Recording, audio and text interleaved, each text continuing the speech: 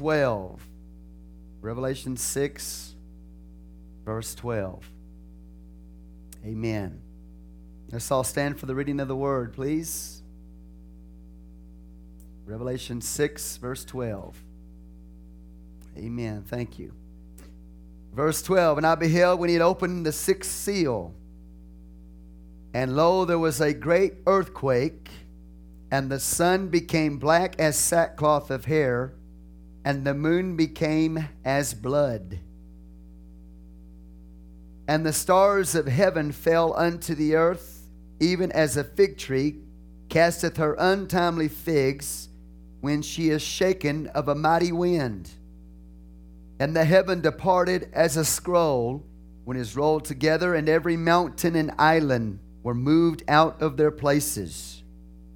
And the kings of the earth, and the great men, and the rich men, and the chief captains, and the mighty men, and every bondman and every free man hid themselves in the dens and in the rocks of the mountains, and said to the mountains and rocks, Fall on us and hide us from the face of him that sitteth on the throne, and from the wrath of the Lamb. For the great day of his wrath is come, and who shall be able to stand? Lord Jesus, we thank you, God, today for your awesome presence. We ask, God, that you bless your word today, the reading of the word of the Lord. And God, we ask that you would inspire us to declare it, preach it. In the name of Jesus, we pray. Amen. And everybody said, in Jesus' name, you may be seated. Amen. Praise the Lord.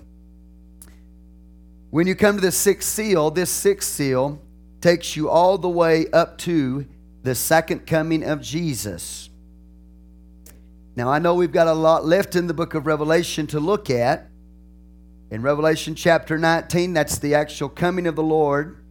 But when you get to this seal, what you need to understand is that this covers the whole tribulation period. Okay?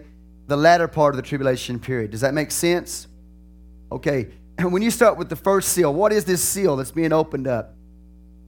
It's on that scroll of Revelation chapter 5. We saw a scroll that was sealed with 7 seals. And so he began to open each one of those seals, which brings us to the sixth seal that was on that scroll. Each one of those seals, as they are being opened up, represent approximately 1 year of the tribulation period. So when you get to the sixth seal, then basically you're moving to the latter part of the tribulation period and those events that will bring in the coming of the Lord. And I know it sounds strange because you're way back here in Revelation 6, but I'm going to prove it to you by the word of the Lord, okay? Now, when you have this sixth seal opened up, basically what happens here when this sixth seal is opened up actually happens underneath the seventh seal. I don't want to confuse you, but it actually happens under the seventh seal. What we have in the sixth seal is a summary of things that are going to take place. Now, if you look at chapter 6 and the fifth seal, please open your Bible and look at it with me. The Bible says in verse 9, and when he had opened the fifth seal, I saw under the altar the souls of them that were slain for the word of God and for the testimony which they held. Notice the fifth seal doesn't give us the action. It just shows us the results of the seal that's opened up. When you get to the sixth seal, it's very similar. It gives you a summary of events that cover all the way to Revelation 19. All right? It takes you all the way to the second coming of Jesus and his pouring out of his wrath at the end of the tribulation period. Okay? So again, let me read it to you so you can kind of gather your thoughts around this passage. In verse 12, and I beheld when he had opened the sixth seal, and lo, there was a great earthquake, and the sun became black as sackcloth of hair, and the moon became as blood. And the stars of heaven fell unto the earth, even as a fig tree casteth her untimely figs, when she is shaken of a mighty wind. And the heaven departed as a scroll, when it is rolled together, and every mountain and island were moved out of their place. And the kings of the earth, the great men, the rich men, the chief captains, the mighty men, every bondman, every free man, hid themselves in the dens and the rocks of the mountains, and said to the mountains and rocks, Fall on us, and hide us from the face of him that sitteth on the throne, and from the wrath of the Lamb. For the great day of his wrath. This is the day of the Lord. The day of the Lord is post-tribulational. It's after the tribulation. So this takes you all the way beyond the tribulation period to the time of his wrath, the second coming of Jesus, and to the battle of Armageddon.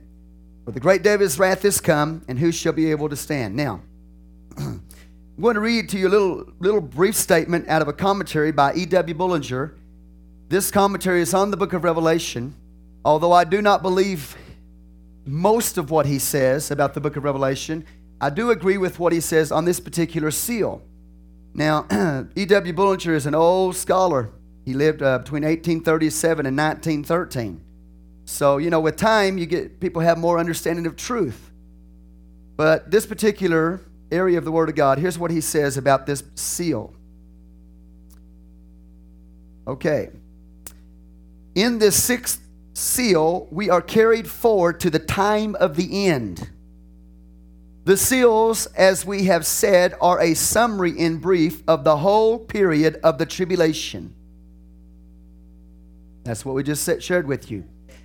And as the former seals correspond exactly with the last great prophecy of Christ in Matthew 24, so this sixth seal also has its place in that chapter. Okay? So he lets us know, and he writes, and he says that the seals of the book of Revelation cover the whole, really, let me just put it this way, cover the whole book of Revelation. They take you all the way through almost the whole book of Revelation to about the 19th chapter of the book of Revelation. But they're in chapter 6. Okay? Here's what he goes on to say. He says, here the great convulsion of the sixth seal is clearly foretold. We say convulsion because the word seismos means much more than a mere earthquake, as the context clearly shows. There is to be a convulsion of the nations, which is spoken of as distinct from that of the heavens, and is to immediately precede the revelation of Christ. Immediately precedes the revelation of Christ, or his second coming, and the glory of the temple, which would be a reference to the kingdom. Okay? So, that's some scholarship right there. That's the way they saw this also. But let's go to the word of the Lord, and let's see if this is true. Matthew 24, let's go there. Matthew 24 parallels these seal judgments here. Matthew 24, we're going to start there in verse 29.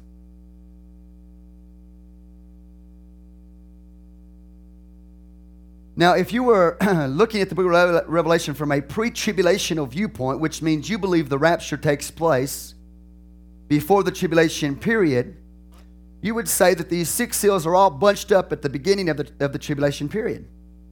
Okay? And because these six seals are called the wrath of God, or the sixth seal specifically is called the wrath of God, then because you see it bunched up at the first part of the tribulation period, you would think the church is out of here before the seals are open. The sixth seal specifically at the front part of the tribulation. I'm trying to show you these seals are not as this chart shows you. This chart shows you all these seals bunched up at the first part of the tribulation period. These six seals take you all the way through the tribulation period, where the sixth seal takes you to the end of the tribulation period. The seventh seal includes the seven trumpets. The seventh trumpet includes the seven bowls of wrath. So you have to scoot all of this to the end of the tribulation period and beyond it. Okay? Matthew 24:29. Remember the signs we just talked about, that he just spoke about in Revelation 6 there on the sixth seal. 24:29. Immediately after the tribulation of those days shall the sun be darkened, and the moon shall not give her light. When does that happen? After the tribulation of those days. Go back to Revelation 6. Hold your place in Matthew 24. Go back to Revelation chapter 6.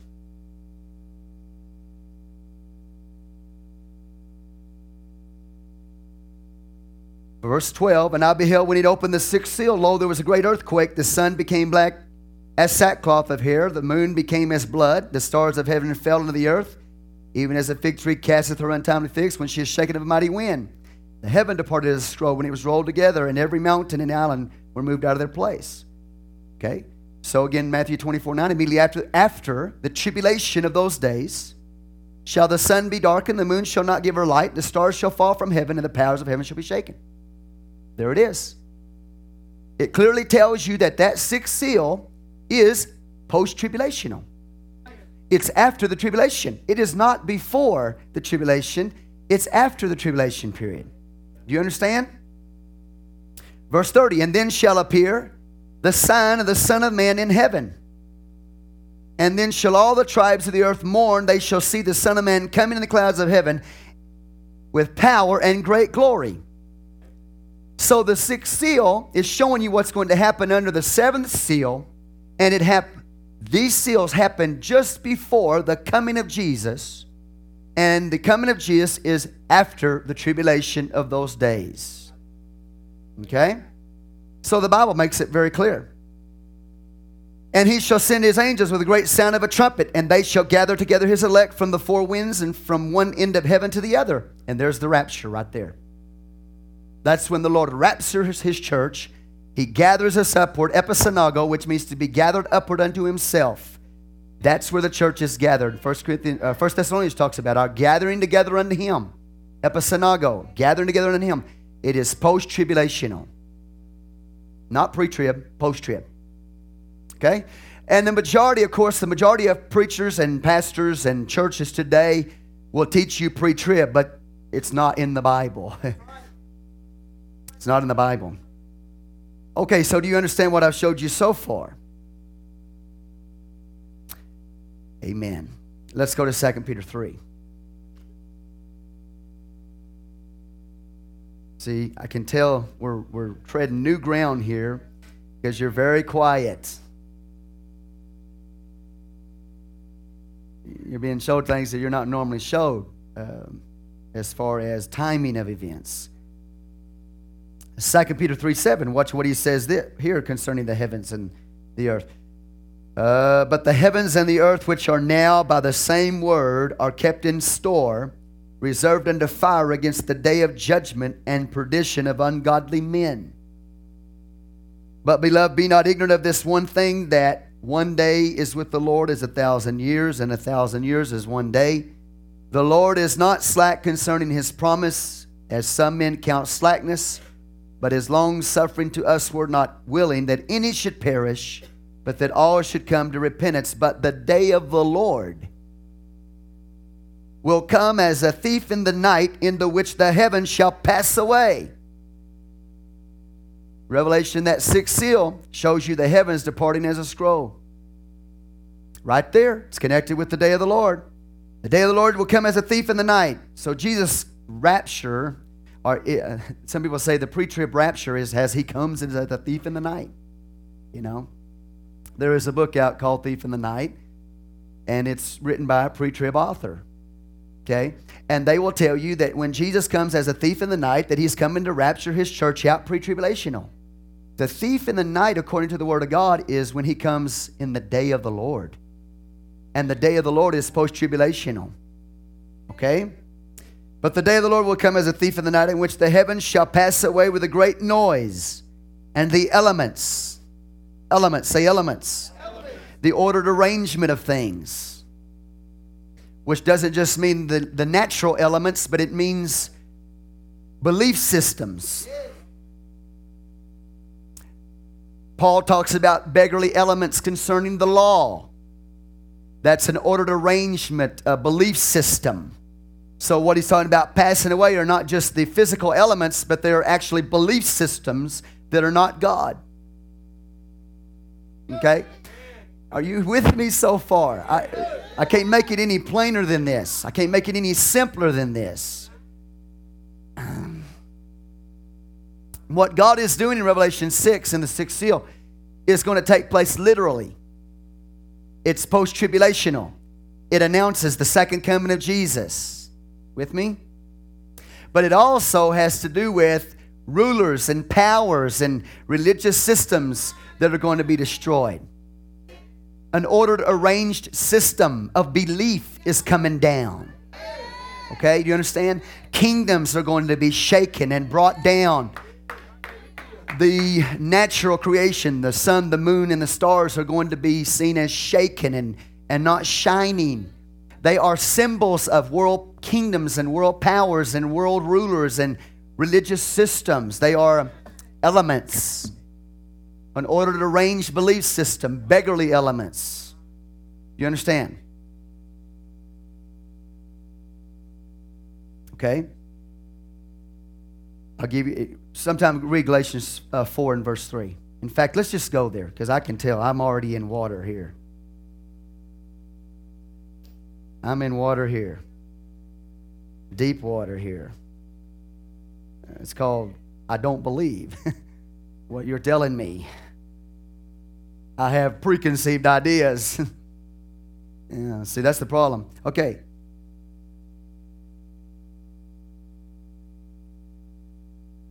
For 3, even so we, when we were children, were in bondage under the elements of the world. And he's linking this to an ordered, arranged system of belief under the law. Okay, verse 9. But now after that you have known God, or rather are known of God, how turn you again to the weak and beggarly elements whereunto you desire again to be in bondage? You observe days, months, times, and years. You want to go back under the elementary teachings of the law, the ceremonial law, and you observe days and times and years. I am afraid of you, lest I have bestowed upon you labor in vain. He's telling them that we are now in the fulfillment of those things. And for you to go back under those things, you're going back under the beggarly elements or an ordered, arranged system of belief that is in the past.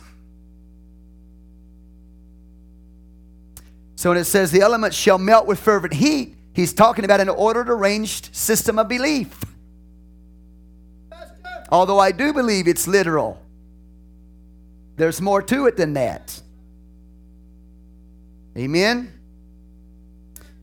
Okay, let's go to Hebrews 12. So what do you see? You see a mighty convulsion that takes you all the way up to the wrath of God, the second coming of Jesus. And he gives you signs that precede his second coming, and they're post-tribulational. He talks about that it's connected with the day of the Lord in 2 Peter 3 there. It's connected with the day of the Lord. Did I read all that passage? 2 Peter 3.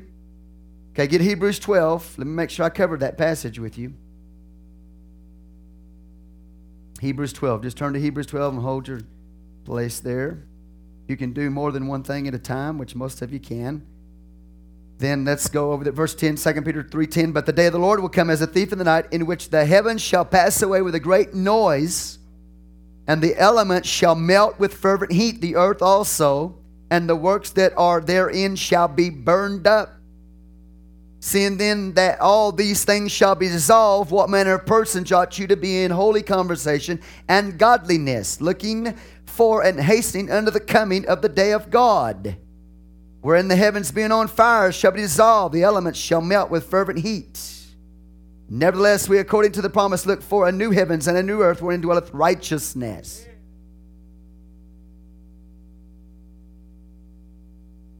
Amen.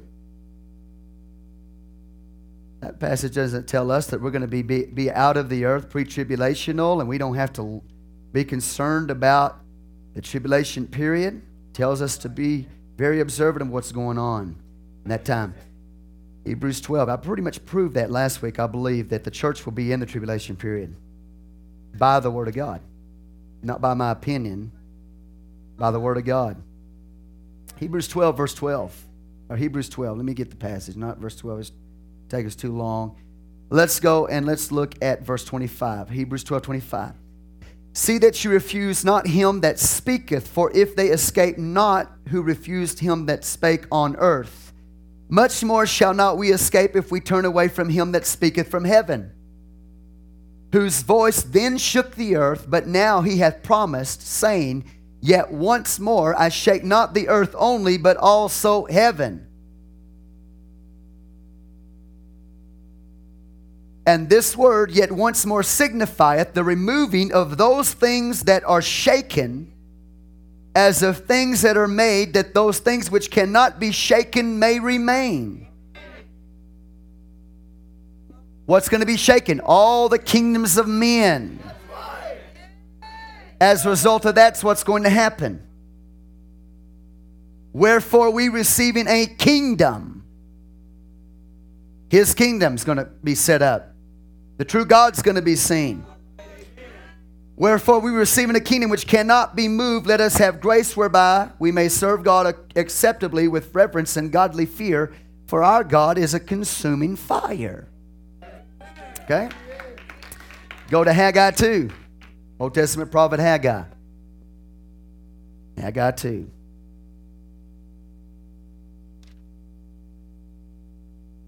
Let's start there with verse 21 in Haggai.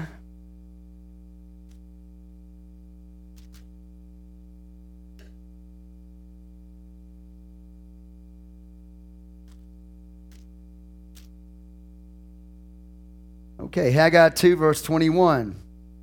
Speak to Zerubbabel, governor of Judah, saying, I will shake the heavens and the earth, and I will overthrow the throne of kingdoms. I will destroy the strength of the kingdoms of the heathen. You see that? I will destroy the strength of the kingdoms of the heathen. I will overthrow the chariots and those that ride in them, and the horses, and their riders shall come down, everyone by the sword of his brother. This takes me right into the battle of Armageddon. In that day, saith the Lord of hosts, will I take thee, O Zerubbabel, my servant, the son of Shealtiel, saith the Lord, and will make thee as a signet, for I have chosen thee, saith the Lord of hosts. Now, this is really awesome stuff, because what you have is prophetically in pattern in the Old Testament what's going to happen in the future, even the days of Zerubbabel, okay? But the point I'm trying to get across here is that God's going to shake kingdoms and set up His. So go back to Revelation 6.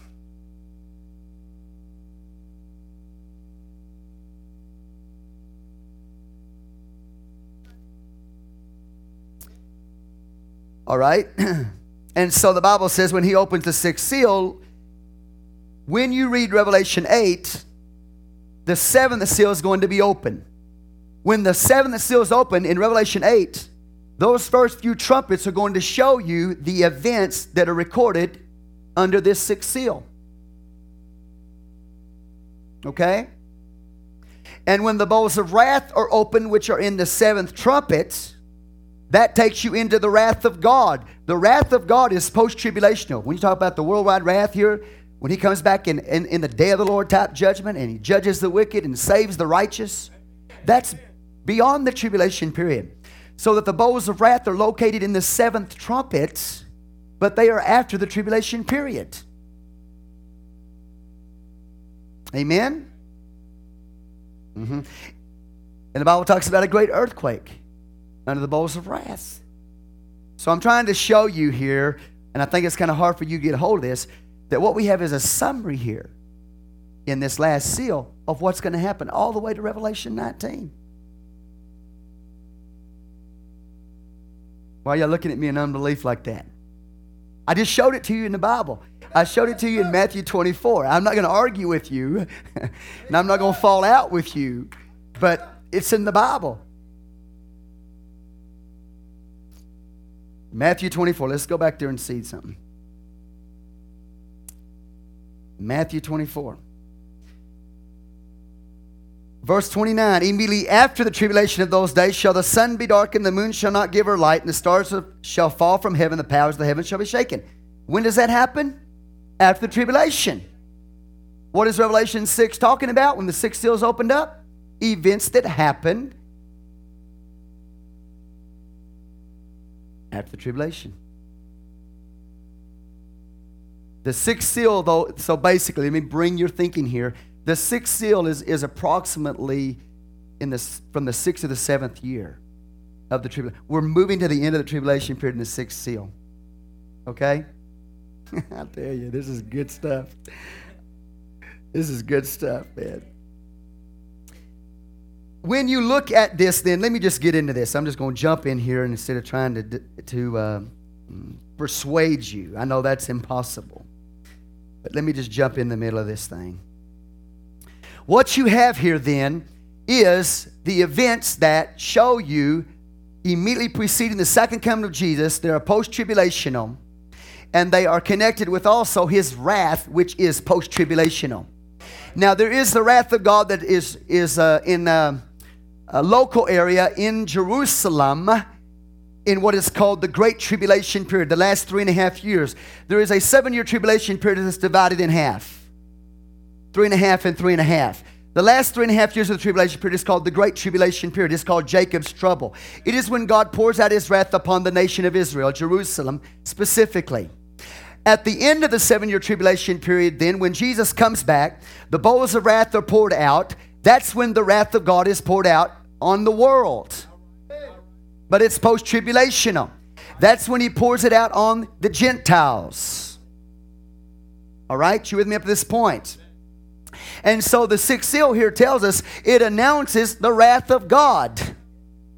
It announces the worldwide wrath of God. It announces the day of the Lord, which is the judgment upon the wicked and the salvation of the righteous. Okay?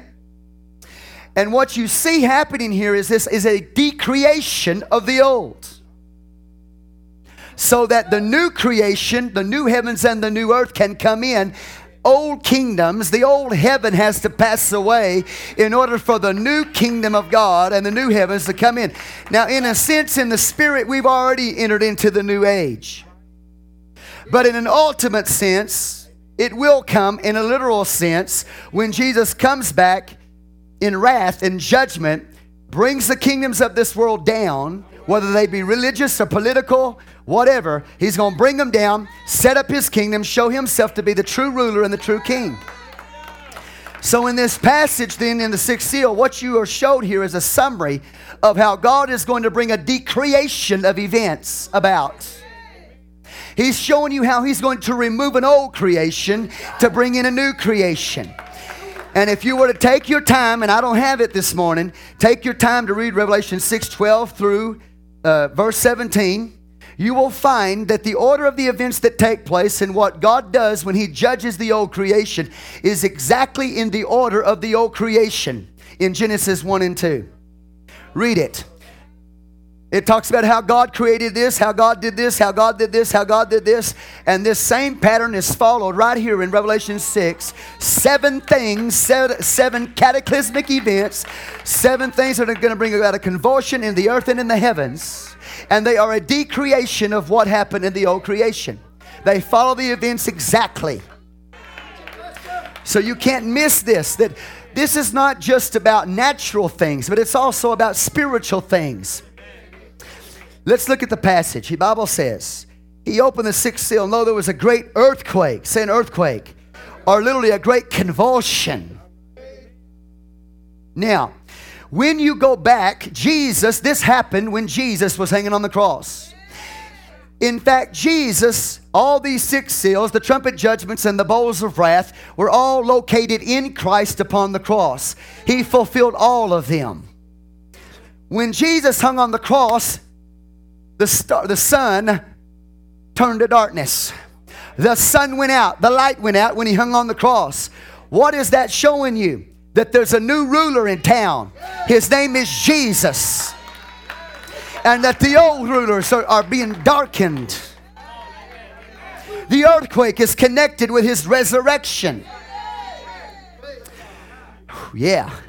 So what you have here is when Jesus died, was buried, and rose again, this was fulfilled in a sense in his death, burial, and resurrection.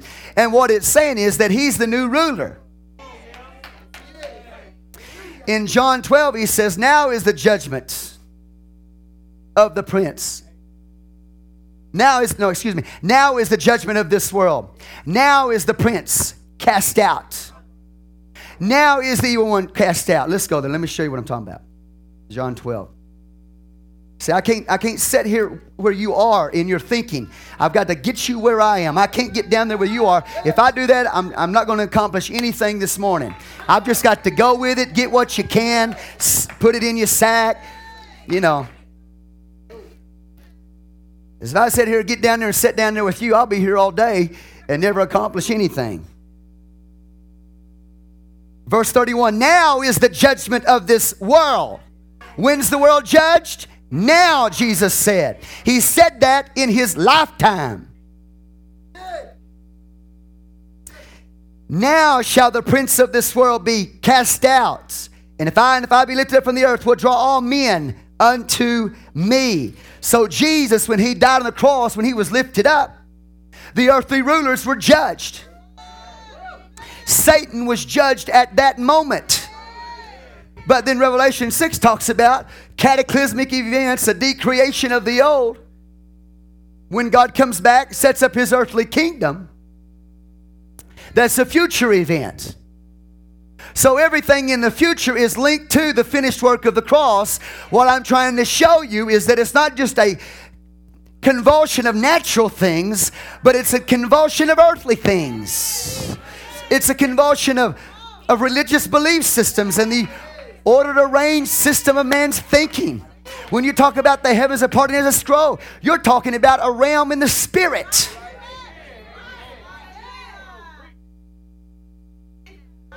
There's a change taking place.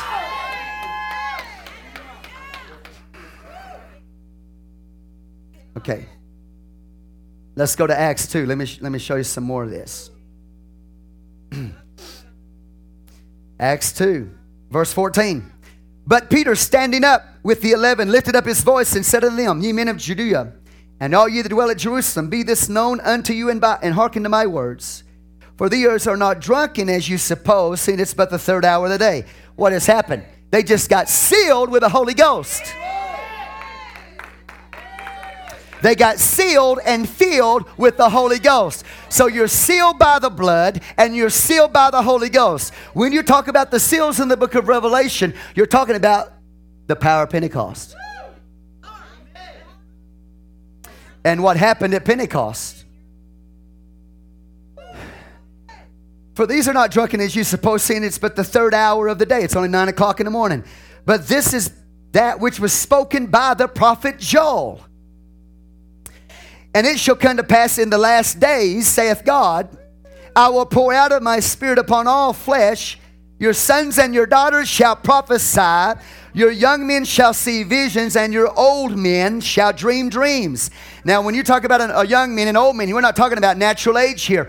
Joseph was a young man who had dreams. These are spiritual fathers and spiritual young men that are affecting the universe for God. They are anointed by the Spirit. And by that anointing of the Spirit, they are shaking kingdoms. That's why when you get to the end of Revelation 6, the next chapter, chapter 7, you see the question in chapter 6 is, who is able to stand this? In Revelation 7, we see people who are able to stand. They have been raptured in chapter 7. Because chapter 6, the latter part of it, takes you to the end of the tribulation period. In Revelation 7, you see a raptured, sealed people. So you have the sealed judgments, and then you have a sealed people in Revelation 7. Then in chapter 8, you have 7 trumpets. And at the end of that, Revelation 12, you've got a man-child, a corporate people. Revelation 14 again talks about the 144,000. 144 is the number of the overcomer. 1,000 is the glory of God. So they are the overcomers who have the glory of God on them. And so when you get to the end of the 7 trumpets, you then again have another 144,000. When you get to Revelation, come on, are you with me here? Revelation 18, in the 7th trumpet, you have 7 bowls of wrath. The 7 bowls of wrath are primarily focused on Babylon. The trumpets are primarily focused on the beast of Revelation 13. But when you talk about the bowls of wrath, their primary focus is the bringing down of Babylon, the destruction of Babylon. And following the destruction of Babylon, then you have what? A people who is a city. And the Bible calls them the overcomer. So chapter 7 we see an overcomer. Chapter 14 we see an overcomer. And chapter 21 we see an overcomer. 7 seals, 7 trumpets, 7 bowls of wrath. 3 segments. Showing you what God is doing. He's bringing in the new creation. Hello, new creation of God. You are the new creation of God. Hello, heaven. Heaven is not located geographically altogether. Heaven is located in a person. Heaven is in Christ Jesus. Ephesians. Hello, heaven. You are seated together with in heavenly places in Christ Jesus. So heavenly places are located in Christ Jesus. So you've got to understand that what's happening here is not just natural. There are spiritual events that take place at Jesus' death, burial, and resurrection, and outpouring of the Holy Ghost on the day of Pentecost when you got sealed by the Spirit. And right now, you are a first fruits group of people that God has raised up, a sealed people, an overcoming people that God is going to use to shake kingdoms. Now, go back to, again, Acts. Your young men shall see visions. Your old men shall dream dreams. Of what? The kingdom of God. And on my servants and on my handmaids I will pour out in those days of my spirit, and they shall prophesy. And I will show wonders in heaven above. And what's this? And signs in the earth beneath, blood and fire and vapor of smoke. The sun shall be turned into darkness, and the moon into blood, before that great and notable day of the Lord come. So he links what happened on the day of Pentecost with the future day of the Lord. Now, I don't want to confuse you, but when Pentecost took place, it was a day of the Lord type experience. In this sense, spiritually. Because when Pentecost came in, come on. The Bible said the sun was turned into darkness, the moon into blood, before the great and notable day of the Lord come. I got news for you today. When he poured out his Spirit on the day of Pentecost, there was a new ruler seen in the heavens. The moon was turned to blood. The Bible said the sun was turned to darkness. Physically, literally, we're talking about spiritual things. Physically, literally in the future. But it happened way back then. Hallelujah. Genesis talks about Israel, natural Israel. The 12 stars represent natural Israel. Come on, are y'all with me here? The moon represents mama. Right? Sun represents the dad. What am I trying to show you is this. God took his covenant out of natural Israel, and he brought into a new creation. I'm not telling you you replaced Israel. I'm telling you concerning natural Israel, God judged natural Israel. The sun went out and the moon went out, and the power of Pentecost came in. He brought in a new creation family. He brought in the church of the living God. And anybody, whether you be Jew or Gentile, makes no difference. You still got to come into the kingdom through Jesus Christ and his finished work. You don't get in this kingdom by natural birth. He took his covenant out of natural Israel. It's located in Jesus. He is the covenant. So what I'm trying to show you is there's a new ruler in the heavens. There was a decreation that took place when he died, was buried, and rose again. And then when he poured out the Holy Ghost on the day of Pentecost, he brought in a new creation people. Are you getting the point here? And at the end of the tribulation period, he's going to come back and set all that up literally. And then those people, that first fruits people, are going to be seen standing with him on Mount Zion in Revelation 7. That's the rapture. So what I'm trying to show you is that when you get to that sixth seal, and that in Revelation 8, that seventh seal is opened up. What you have is all these events that he continues to talk about in the book of Revelation are just giving you more details about the events. Are y'all getting the point here? Give God some praise. Go to Joel 2. Hallelujah. Joel 2. See, there's a decreation taking place, man. Why? So his face can be seen. So his face will be revealed. He's got to bring down the heavenly host. He's got to bring natural rulers down. Do you understand that they worship the heavenly host in Old Testament days? So the heavenly host pictures false gods being judged by the Lord. Do you understand world powers in history were called by heavenly names? Suns and S-U-N and moon, etc. Do you understand that? Okay. Shake your head. Say, praise the Lord. Let me know you're awake. I am.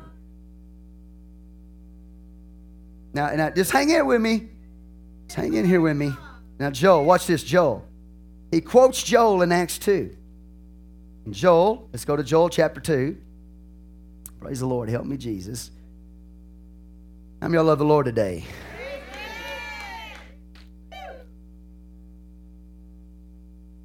Isn't it awesome the way God had it set up? You got the seals, then you got a first fruits company, and then you got the trumpets, and you got the first fruits company again.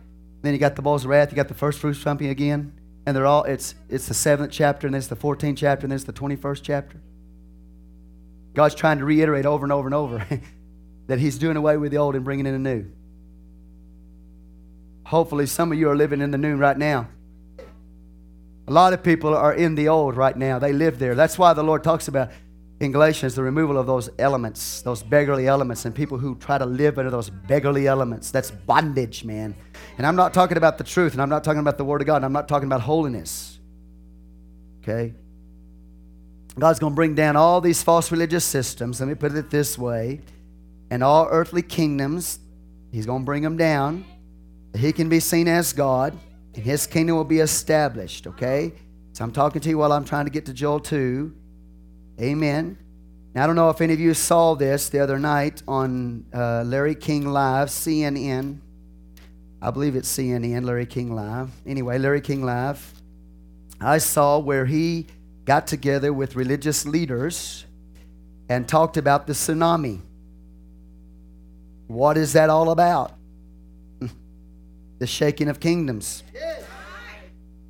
We're not in the tribulation period right now as far as I know.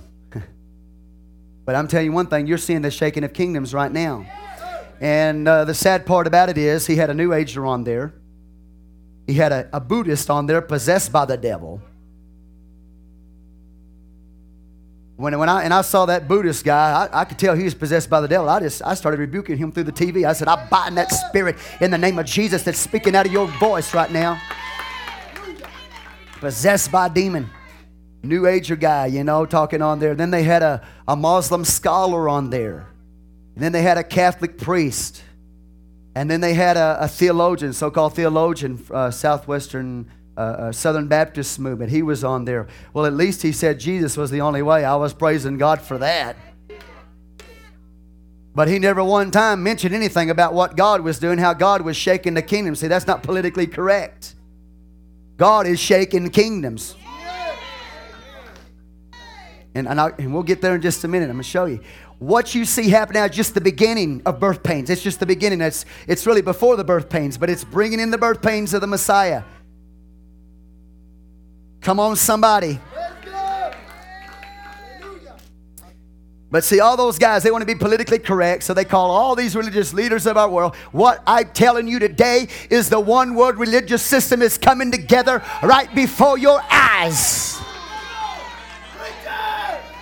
You are living in the last days. And now's no time to be playing games with God. You need to get ready. You need to get on fire. You need to get full of the Holy Ghost.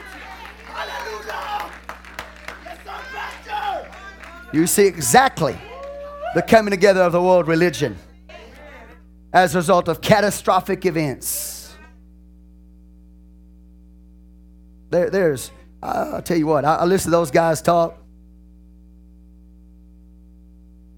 This one guy, this New Ager, said, well, the reason why we had this rift in the tsunami was because, the rift that's on the inside of man. And if we'll all get in harmony together, we'll affect the creation. You know, because we're linked with Mother Earth. And so if we can just get right and get in harmony together here, then Mother Earth will, won't be so in a rift. I'm going, you got a spirit in you, man. Jesus Christ, He's going to shake it all down, man. So He can bring in a new heavens and a new earth. His kingdom. Let's go to Joel. There's going to be a decreation that takes place. And in connection with this, see, I don't want to just talk to you about what's happening in political systems and religious systems. I want to talk to you about what God's doing through the church. Because He's going to use the church as a mighty army to shake the kingdoms of this world. His face is going to be seen in the people.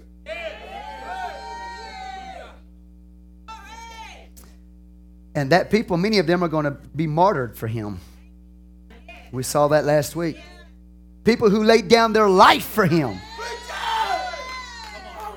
are going to shake the kingdoms. It's the people who have a laid down life, which we saw in the fifth seal. And as we go through the book of Revelation, you're going to see these people that are full of fire. They're rispas in the earth. Rispa means a coal of fire.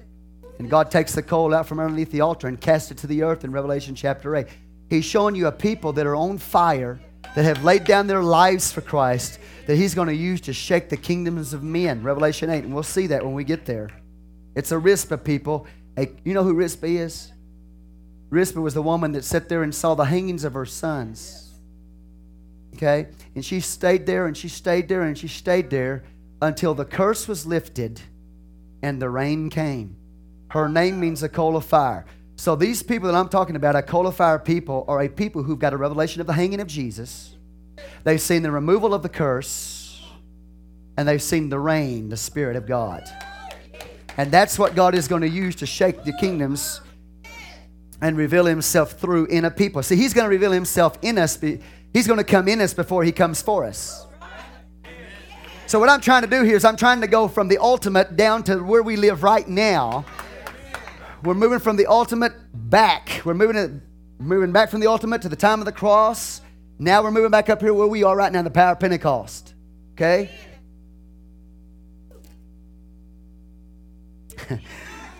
See, in case you don't know, the Bible says, He which was and is to come. It's not just the is to come aspect. Revelation doesn't just teach you that. Revelation teaches He which was, He which is, and He which is to come. But if you get into an ultimate dispensational teaching, they'll say, all that revelation, man, there's nothing for us today. Well, I just showed you in Acts chapter 2 that the apostles saw things that Revelation talks about in his day. When Jesus died on the cross, the sun went out. When Jesus died on the cross, He judged the world and cast the prince out in His day. He which was, is to come. If I can get to Joel, man.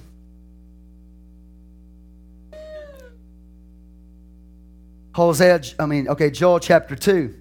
What God does here is He gives us a picture of an army that's going to go forth. An army. Hello, army. And I believe that there's more than one application to this passage, all right? But here's what He says.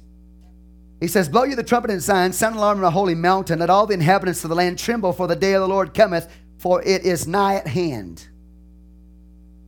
A day of darkness and gloominess, a day of clouds, a thick darkness, as the morning spread upon the mountains, a great people and a strong. There hath not been ever the like, neither shall be any more after it, even to the years of many generations.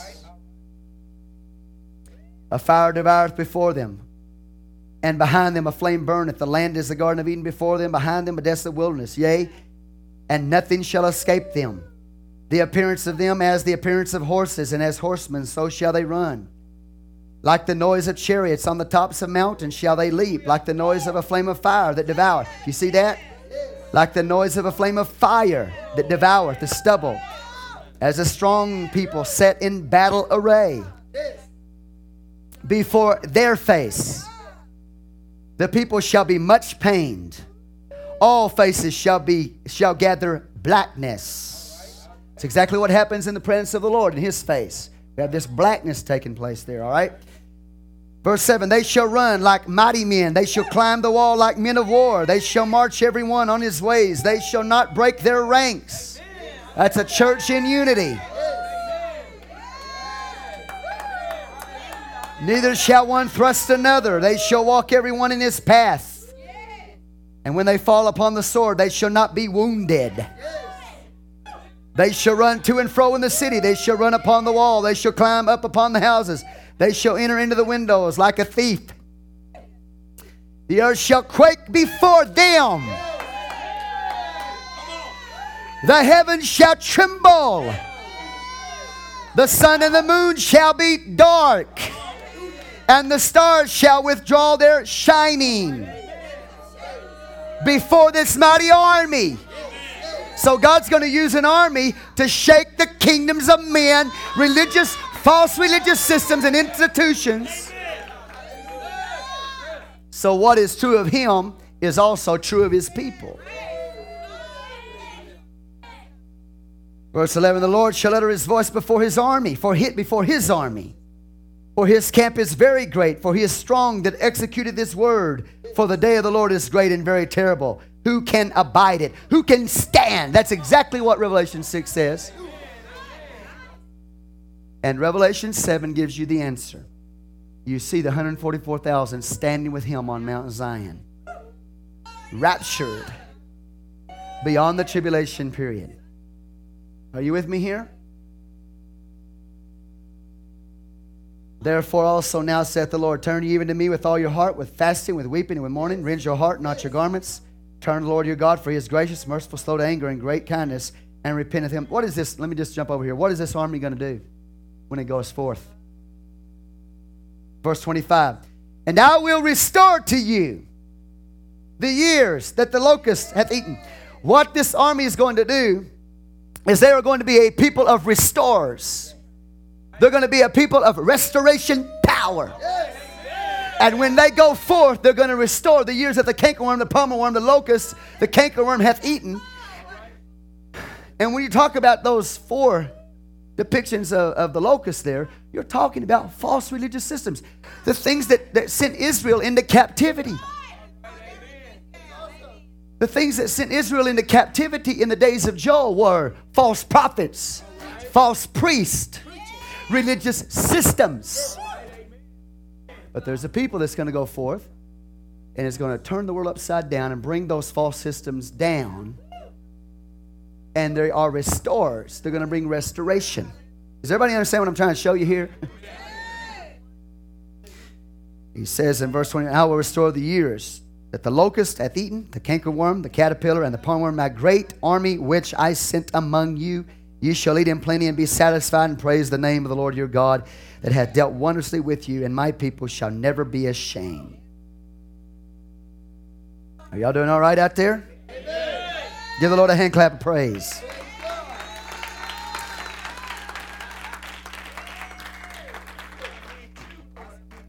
So if you were to take your time and study this and place this in the death of Jesus, His death, burial, and resurrection, and on the day of Pentecost in Acts chapter 2, you'll find out that spiritually He's done it already. But physically it's not yet completed. It is not completed yet, but it will be. And God's going to raise up a people that's going to shake kingdoms. Why? Why? So that His face can be seen. So that His face can be revealed. 2 Corinthians, let's go to chapter 4. Are you following where I am right now in that sixth seal? The shaking of these things. And I believe literally, yes, but there's spiritual significance to them. But the Bible tells us there that they are crying out, the kings of the earth, etc., that the rocks and mountains will fall upon them to hide them from the face of Him that sitteth upon the throne and from the wrath of God. You see that? So they're trying to hide from His face. Let's go to 2 Corinthians. 2 Corinthians. How much time I got left?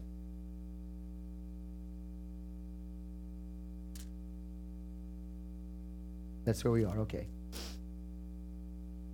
Are y'all loving Jesus this morning?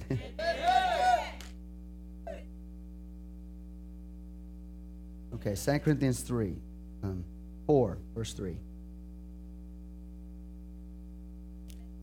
Watch what happens when his face is revealed. You know, you even go back into the days of Egypt. What did God judge? He judged the false gods. He judged frogs. He judged flies. He judged the heavens. He judged the earth. I'm trying to show you the symbolism here. 2 Corinthians 4, verse 6. Now, let's start with verse 3. But if our gospel be hid, it is hid to them that are lost, in whom the God of this world hath blinded the minds of them which believe not, lest the light of the glorious gospel of Christ, who is the image of God, should shine unto them. For we preach not ourselves, but Christ Jesus the Lord, and ourselves your servants for Jesus' sake. For God, who commanded his light to shine out of darkness, hath shined in our hearts, to give the light of the knowledge of the glory of God in the face of Jesus Christ. So when his face is seen, the God of this world that's blinded the eyes is removed. Is taken out of the way. Do you see that? So we're not just talking about his physical face, we're talking about his nature. We're talking about the truth. We're talking about the gospel. We're talking about the glory of God. And that's what's going to bring all the false down. The God of this world, he's coming down. So they're trying to hide from his face. Amen.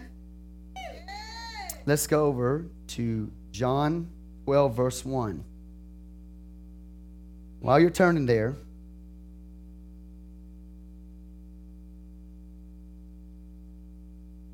what I'm going to talk to you about this morning now is when you talk about these last 3 seals in the book of Revelation, you're talking about when Jesus was in the tomb for 3 days and 3 nights. When you go back to the cross. Okay? Take you back to the cross. Then I'm going to show you how it's going to affect you as a people. This awesome army of God. In John 12, the Bible says, Then Jesus, 6 days before the Passover, came to Bethany where Lazarus was, which had been dead, whom he raised from the dead. There they made him a supper. Now watch this. Jesus enters into Bethany 6 days before Passover. Okay? He goes into Bethany on Friday. Saturday, he sits in a house eating a meal. He has to be there in that house because it's on the 10th of Nisan that the lamb is taken into the house. He arrives there 6 days before Passover. Right? On the 10th day, linked with Passover in the book of Exodus, when God brought down all those false gods, on the 10th day, they separated a lamb, or each a lamb for a house. Okay? Jesus is fulfilling these teachings of the Passover lamb. He's fulfilling them.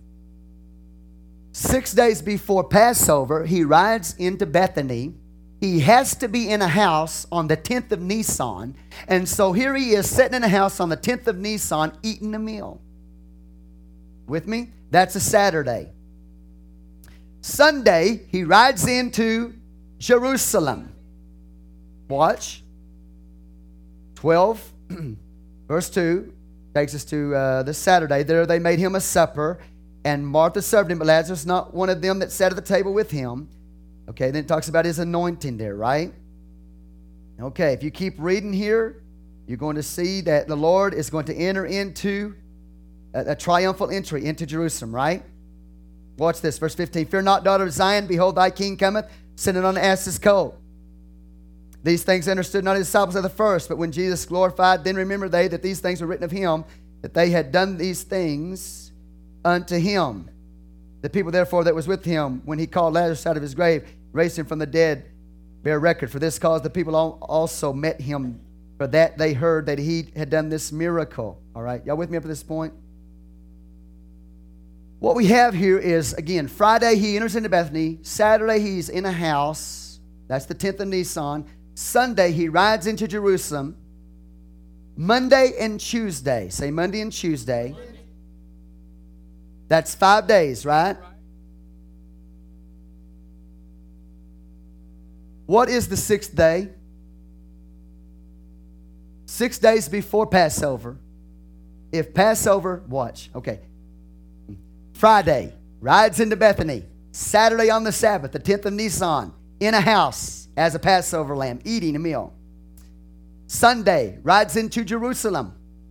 Then you have Monday, then you have Tuesday. That's 5 days. It says that he came 6 days before Passover.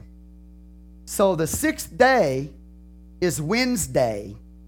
6 days before Passover. Passover would be the 7th day. So I'm trying to show you that Jesus died on a Wednesday because Passover was Thursday. And the preparation of the Passover, the preparation day, would be the 6th day, Wednesday. And that's when Jesus died. That's when they would have killed the lambs. That's called the preparation day. That's when they get rid of all the leaven out of the house, because the next day, Passover, which is a Thursday in this particular time, was when they would observe the Passover. So the 6th day, Wednesday, is when Jesus was crucified on a cross for us. Are you with me? John 19:31. Let's go there. Are y'all doing okay out there? I'm giving you timing here. I'm not trying to teach you the Passover lamb. I'm giving you timing. It happened in the middle of the week. It happened on the 4th day. The 4th seal is the beginning of the Great Tribulation period. Then you got the 5th, 6th, and 7th seal. Jesus dies on the preparation day, Wednesday. He is then in the tomb for 3 days, 3 full days and 3 nights. He's there on Thursday. Okay, with me here? He's there Thursday because the Passover lamb, the preparation of the Passover lamb would have been killed on the 14th of Nisan, Wednesday, late in the afternoon. They take him off the cross late in the afternoon. Are you with me?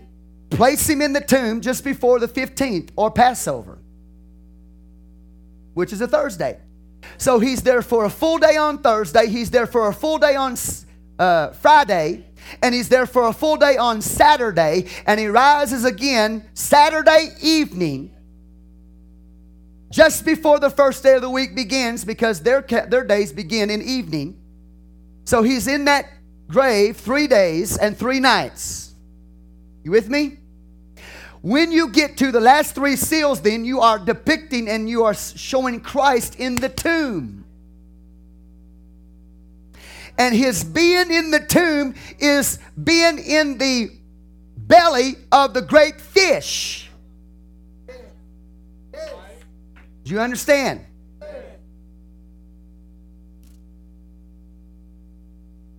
Now, okay, praise the Lord. I know your Bible makes it sound like he rose on Sunday, but he didn't. He rose on Saturday. He died on a Wednesday. Did you follow me? John 12:1, I gave you the time frame. John 12:1, Bethany, he rides in. That's a Friday. Saturday, he's in a house. Sunday, he rides into Jerusalem. Then you got Monday and Tuesday. That's 5 days. He says he was there 6 days before Passover. The 6th day, he dies. The 7th day is Passover. I don't believe that he ate the Passover lamb, because he is the Passover lamb. He died on the preparation day. He died on the preparation day. Yes, he observed the Passover meal, but it doesn't say anywhere in the Bible that he ate a lamb. Why? Because he is the lamb.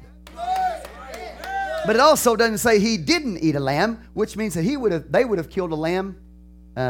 He as God and he as the high priest could have had his disciples kill a lamb if he wanted to. Okay, outside of the timing of the priest killing of the lambs. I'm trying to tell you that he died when all the other lambs died. And if he ate the Passover meal, then what did he eat? What did he observe?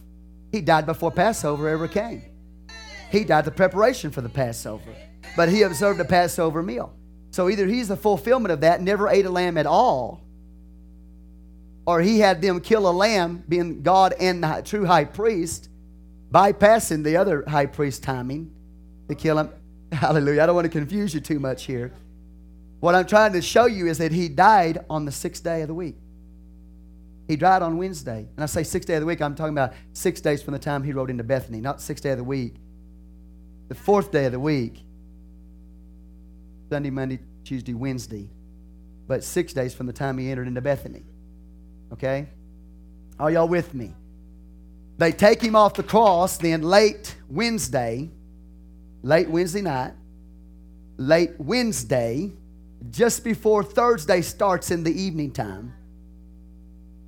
They have to get him off the cross before Passover starts. They put him in the tomb, so he's in there a full day Thursday, a full day Friday, and a full day Saturday. He rises just at the dusk of Saturday. Because when Mary starts making her way to the sepulcher, she doesn't come to the sepulcher. She starts making her way to the sepulcher, and when she gets there, he's already risen. And she gets there upon the dawning of the first day of the week, which would have been the evening time in their time frame.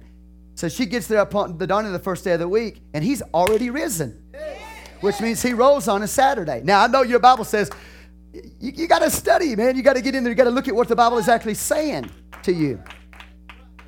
He had already risen. Now, this is new for some of you, praise the Lord. What I'm trying to tell you, he rose on the 7th day of the week after being in the tomb for 3 days and 3 nights in the heart of the earth. Matthew 12. And I got about 15 minutes, so I got to hurry. There you go, Matthew 12. Watch what he tells us in the same passage. I say same passage, same context. Matthew 12. How many of y'all love Jesus today?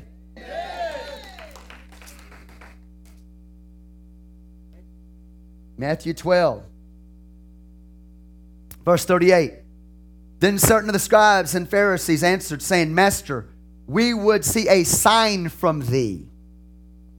But he answered and said unto them, An evil and adulterous generation seeketh for a sign, and there shall no sign be given it, but the sign of the prophet Jonah. For as Jonah was 3 days, with me? 5th seal, 6th seal, 7th seal. For as Jonah was 3 days and 3 nights in the whale's belly, so shall the Son of Man be 3 days and 3 nights in the heart of the earth. 3 days, 3 full days, and 3 full nights. That's the way you read it. It's not a part of a day here and a part of a night here and a part of a day here and a part. That's what a lot of scholars will tell you. The Bible says he was in the heart of the earth 3 full days and 3 nights. He could not have been crucified on a Friday. How do you get... How in the world do you get 3 days and 3 nights by crucifying him on a Friday? Friday, Saturday, and you rise on a Sunday morning? You can't come up with 3 days and 3 nights. That's religious tradition. Those are the things God's going to bring down, those lies. They're lies.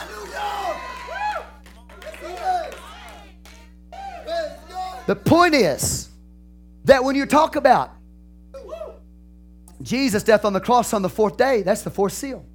Then the 5th, 6th, and 7th day, he's in the heart of the earth.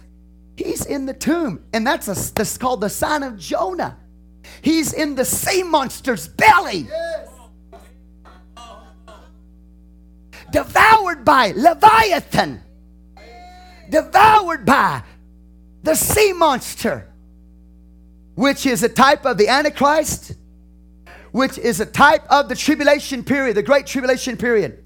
Now hang with me here. Now I know this is deep. And I know I'm in America,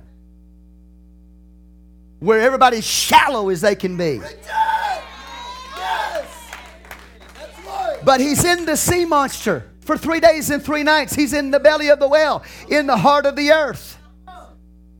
It lays over here in the book of Revelation when the earth moves into what's called the 3.5 years of the great tribulation period.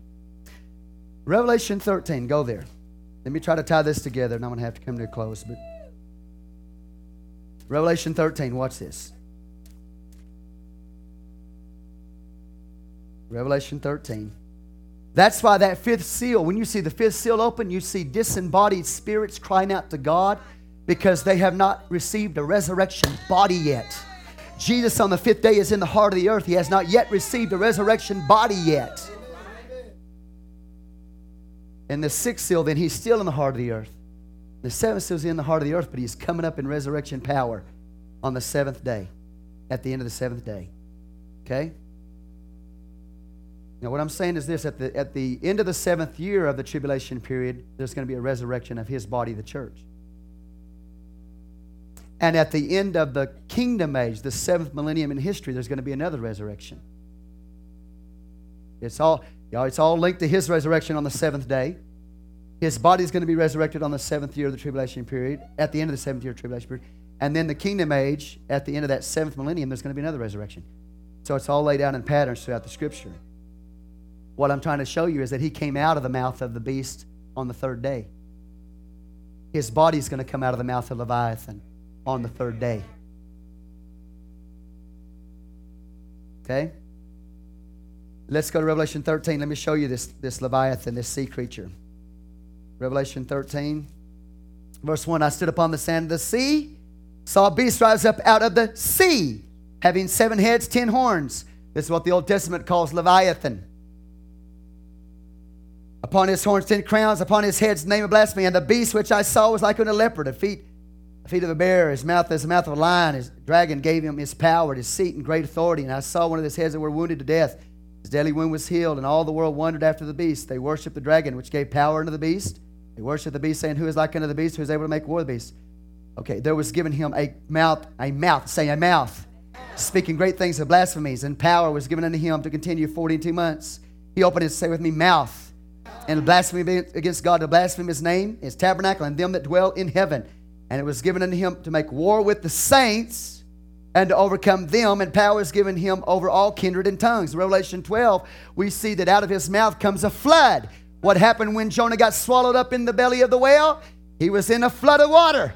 What happened to Jesus when he died on the cross and then was buried? All of the billows of God came upon him. He was in a flood. What's going to happen to his body in the future? They're going to be symbolically seen as eaten up by Leviathan, the sea monster, taken into their mouth for 3 years, the latter 3 years of the tribulation period. Only to be spit out as Jonah was, and only to be spit out as Jesus was. His body's going to be spit out of that flood and out of the mouth of the beast. But his church is seen in the heart of the earth. His body is seen in the heart of the earth just as he was. So I don't know what you're going to do with your pre-tribulation rapture, because it's not in the book. It's not in there.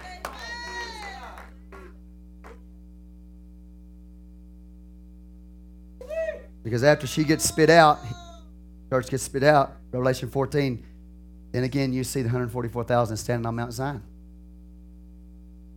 Do you understand what I'm trying to show you here? If you understand this, say praise the Lord.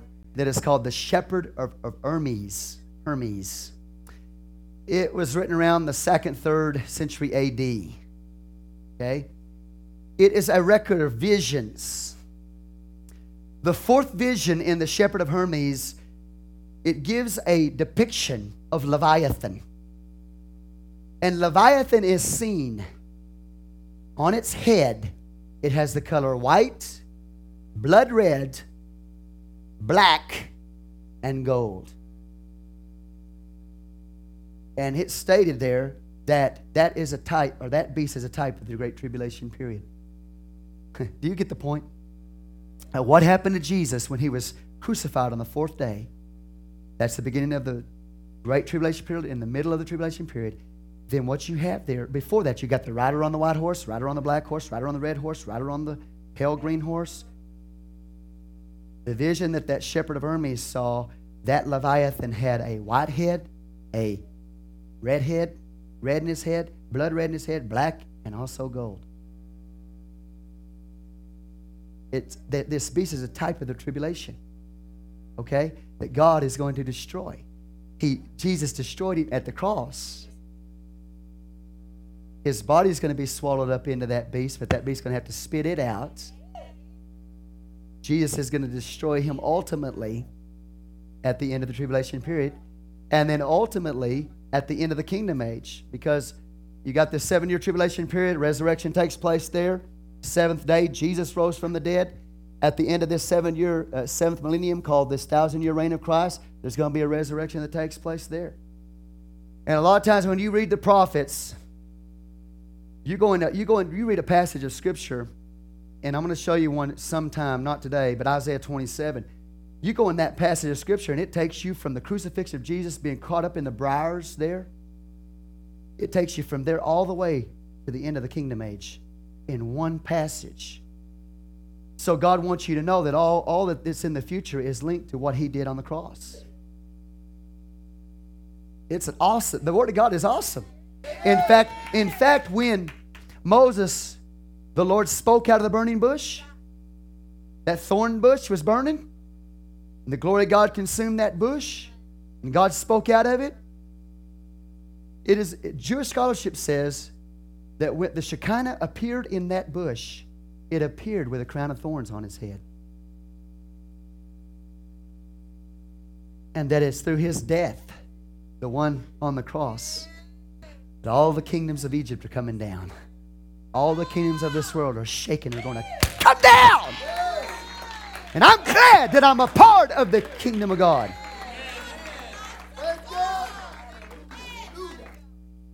Aren't you glad you know Him today? How many of y'all love the Lord today? Hallelujah. Do you understand what I'm trying to show you here? I'm not sure what we're going to do tonight. We may take the Lord's Supper. I'm not sure. But I want you to understand something. That when Jesus on that night, I think I said John 19:31. Let me get over there and read that verse to you. When He observed the Passover with His disciples, He introduced the Lord's Supper. Okay?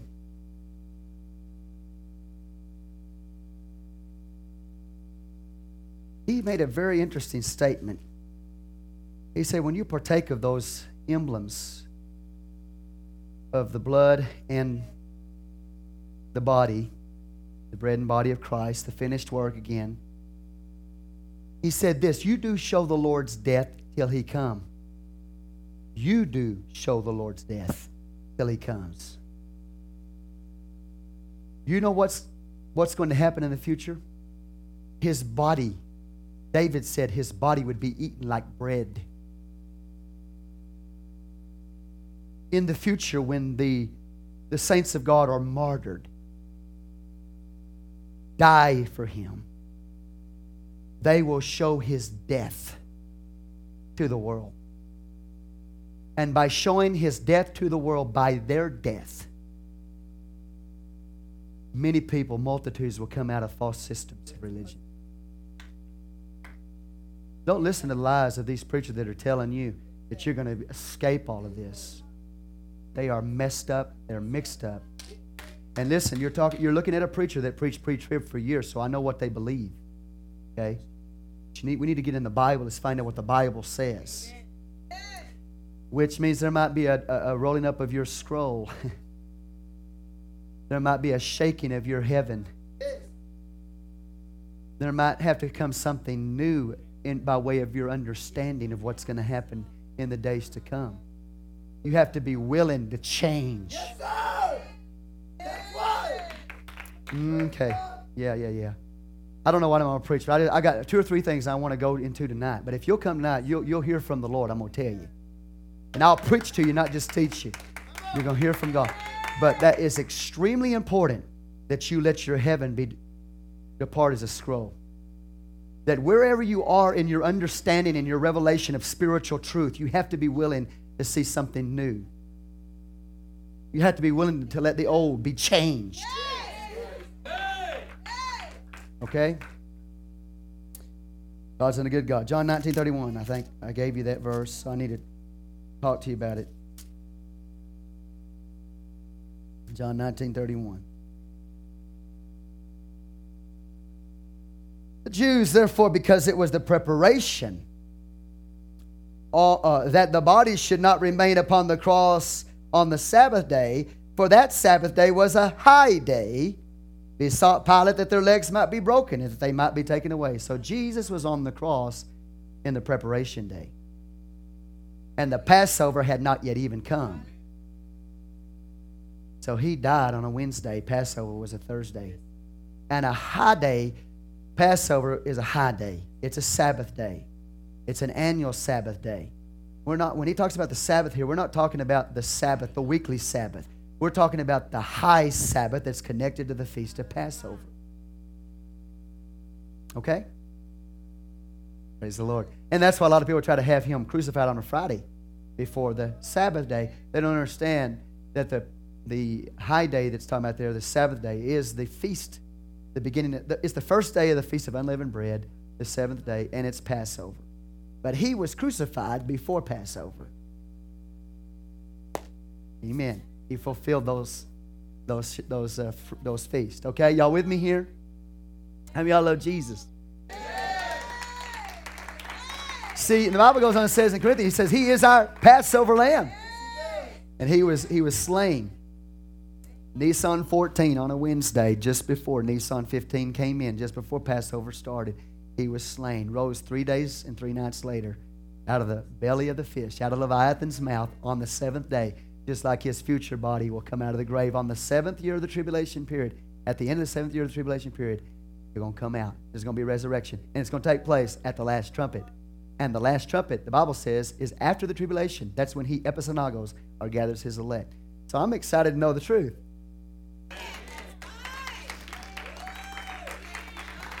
And if we enter into that 7-year tribulation period, that's not the wrath of God. That's not the day of the Lord. That's where most people miss it. Those are all events that precede the day of the Lord. And the second coming and the gathering of the church out. Aren't you glad you know Jesus? He's an awesome God. How many of y'all glad you know when he was crucified? How many of you glad you know when he rose from the dead?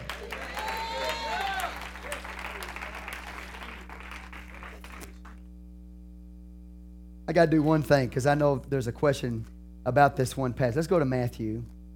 And you sit down just for a minute. Just for a minute, okay?